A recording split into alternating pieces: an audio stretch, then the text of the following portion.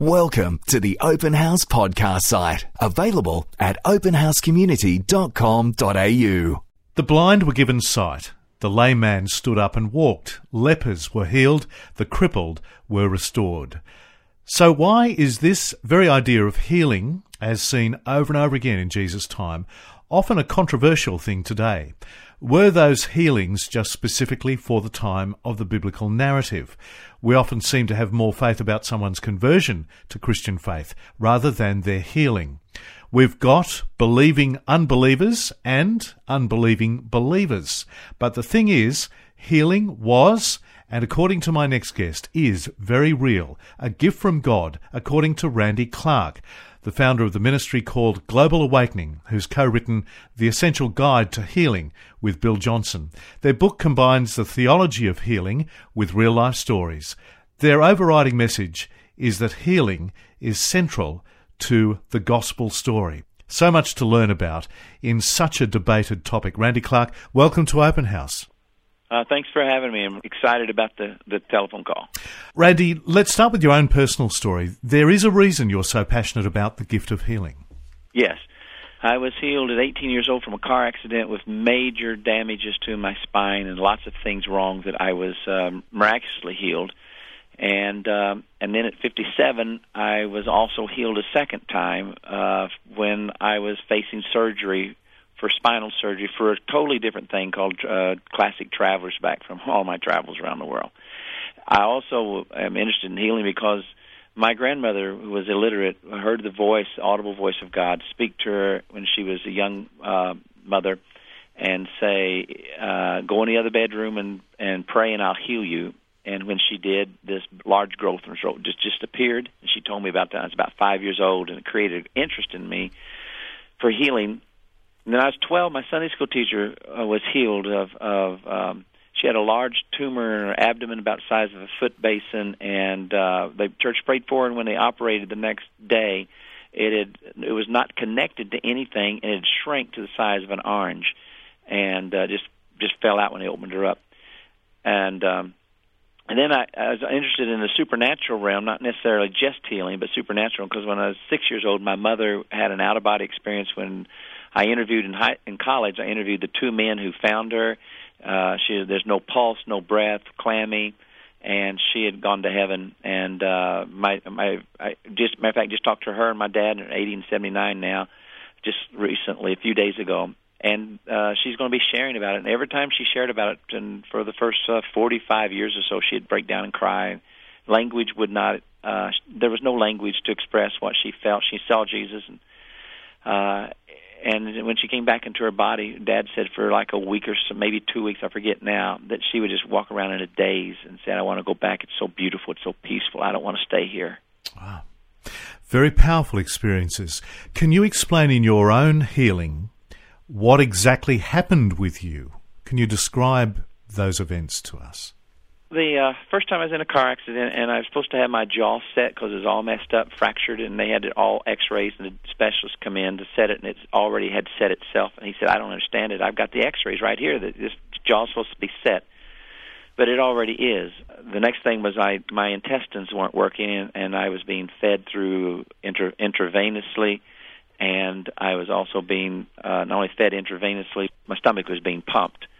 And I had severe pain. I was on 50 milligram of Demerol every 3 hours and a shot to go to sleep on. And my church prayed for me, and the next day everything was working, and my pain was gone.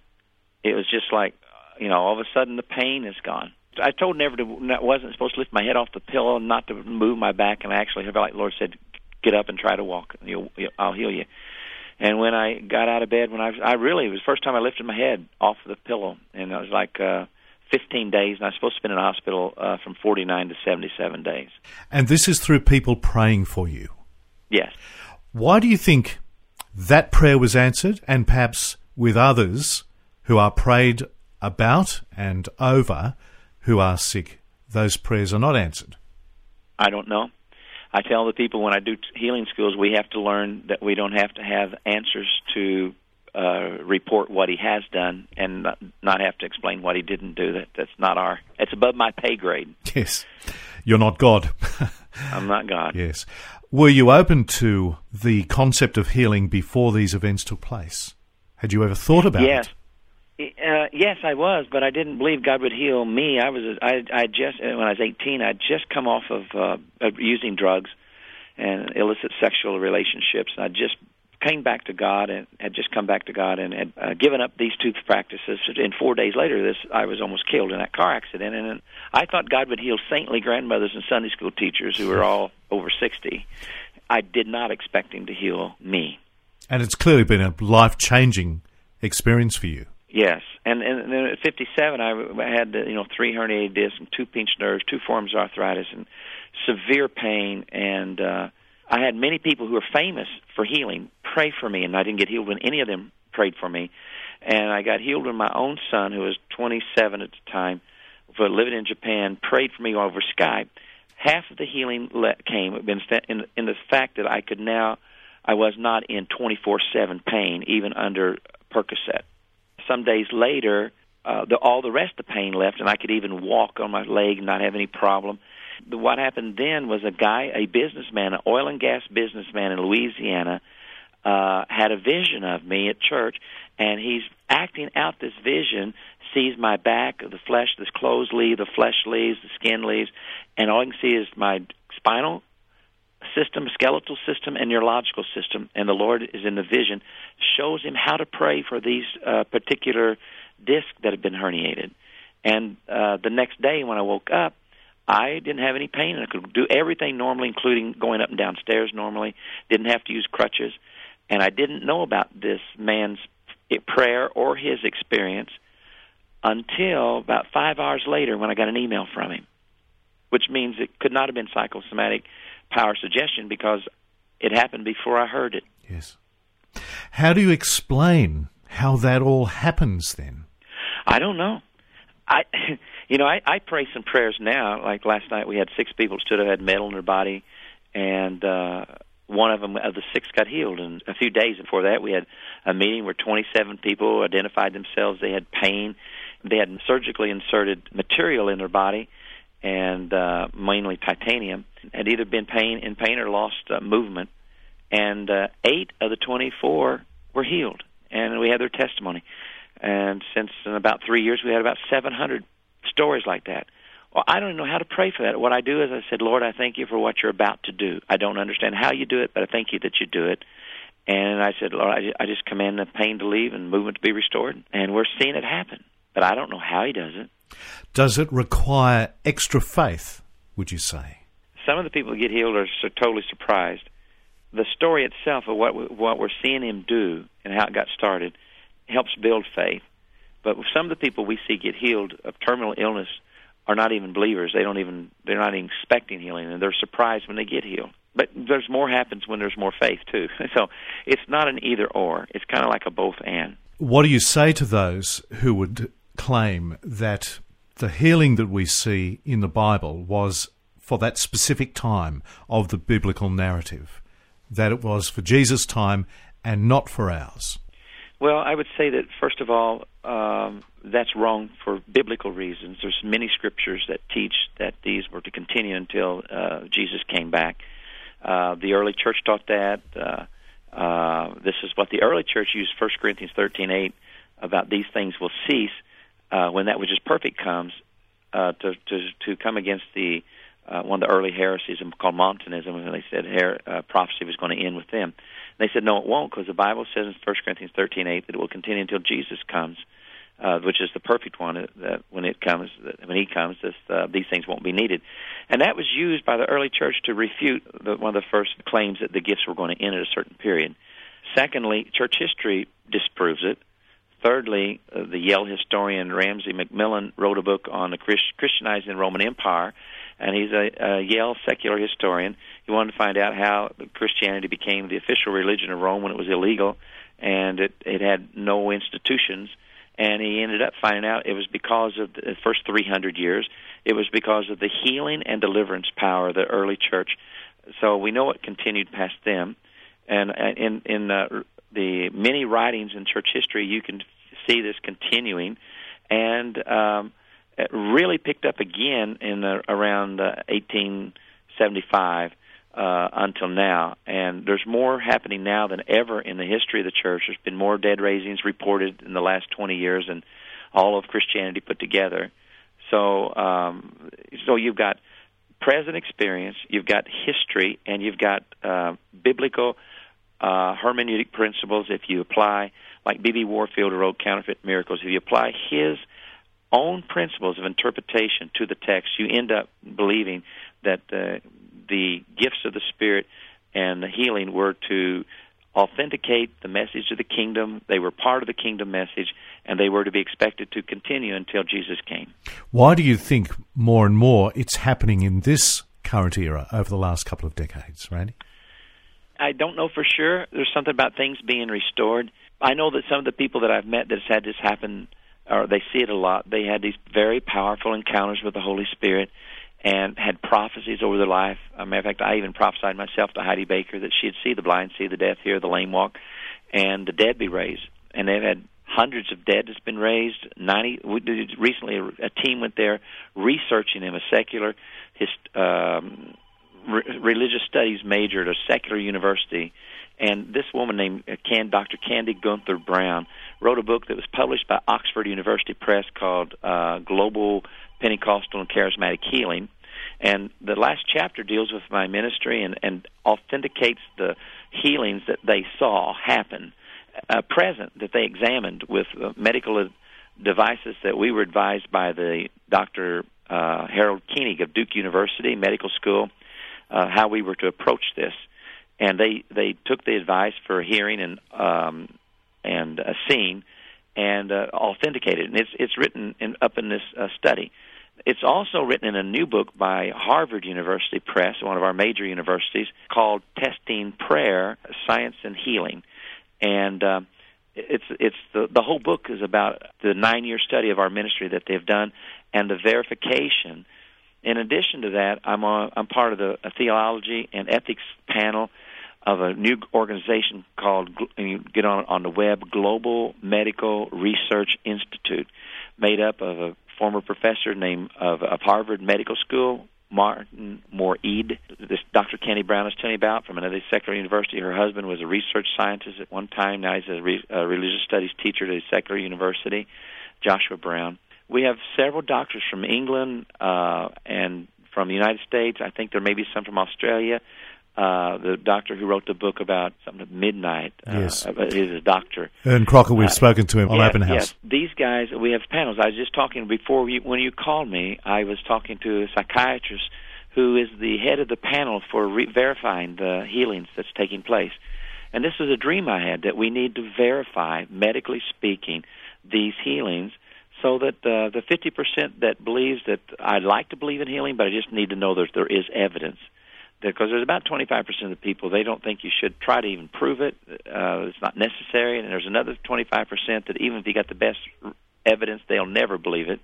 But then I believe there's a 50% of the people that would be open if they just had reliable evidence. On Open House, we're with Randy Clark, one of the authors of The Essential Guide to Healing. So is that why you've gone into print with the book, to try to convince people of the reality of this, work through the theology and the practice of it? I wrote that basically for Christians, for people who maybe they do believe, but they haven't hardly seen anything, to teach them how to pray in a way that makes it dependent upon God, dependent upon the Holy Spirit, how to recognize how to pray more effectively, and to remove maybe some of the theology, the bad theology they might have been taught, like cessationism or liberalism, and just kind of removing those roadblocks to them and helping them understand, here's a natural way to pray for the sick without hyper-manipulation that's just very loving, a model that is very natural. My mentor was John Wimber. I was in the Vineyard Movement for 17 years, and he taught us you need to learn how to naturally move in the supernatural. And he'd always say, without hype, without manipulation, without exaggeration. Because one of the pieces of baggage that goes along with this is that exaggeration and that hyper kind of healing that has been well known and well broadcast on television. But it seems like sometimes the TV is drawn toward the more bizarre. and to fit a script that's not really open to start with. And are you saying that the healing that you're dealing with in the Essential Guide to Healing is perhaps more everyday and not so bizarre? Well, I meant bizarre and not so much in the nature of the healings, because for me, some of the things that we've seen are quite out of the ordinary. Recently we prayed for a woman who had bone cancer. She didn't even know it. Her mother called us, and she had actually was a great artist in Brazil, and she had done an oil painting for me that's hanging in my house. And she had bone cancer and all through her body, and her mother had called and said she doesn't know it, but we've been told that she's not going to live. Would you come and pray? And we went and prayed, and the power of God came, and she got so hot. She felt the presence of God all over her body, and we recently just found out there's no more cancer in her.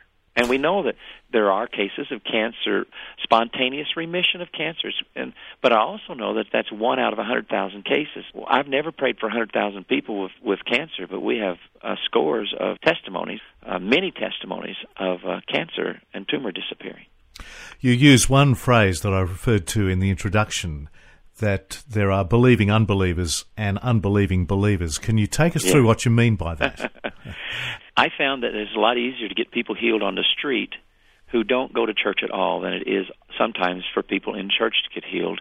And so I call the unbelieving believer is a Christian who goes to church but doesn't believe in healing.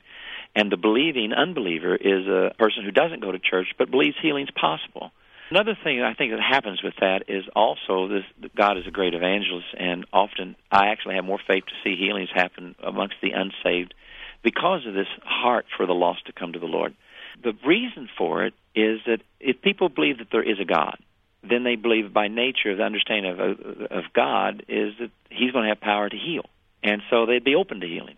Unless they've been to church and taught either by liberal pastors who were taught that nothing supernatural ever did happen in the Scripture or today, or cessationists who believe that what's in the Bible really happened, but it stopped happening. Well, if you've been fed that this is not to be normative, it's supposed to be very rare, there are no gifts of healing anymore, that really creates skepticism about healing. So you get believing unbelievers and unbelieving believers. You've established in your book a 5-step prayer model for healing. Can you take us through those 5 steps? Basically, number 1 is an interview, and you're trying to find out what's the root cause. Is the sickness due to psychosomatic, which they say 80% of sicknesses in the hospital and doctors' clinics is caused by that. And that term, psychosomatic, means the mind over the body, but it also deals with the way we're feeling and thinking about things. And honestly, it's a concept, it's a secular concept for a biblical understanding of a failure to react appropriately if we've been sinned against by others, holding unforgiveness and bitterness and resentment. So the interviewer is trying to decide, is this caused by that? Is it caused by natural cause? Was there a car wreck? Was there a broken bone? Is it caused by a spiritual problem of guilt and anxiety and fear and that's dealing with spiritual issues? Is it caused by a spirit of affliction? Is it caused by genetic? And so whatever is the cause of it in the interview, the prayer, if it's going to be specific, needs to address that cause. And so in the interview, you're trying to figure out what's the root cause of the problem.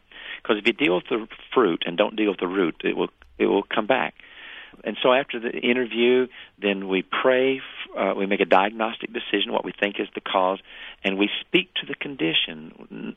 We don't ask God to do something. We command it to happen, not commanding God. We're commanding the condition to change, believing that we are seated with Christ in heavenly places, and we've been given this type of authority.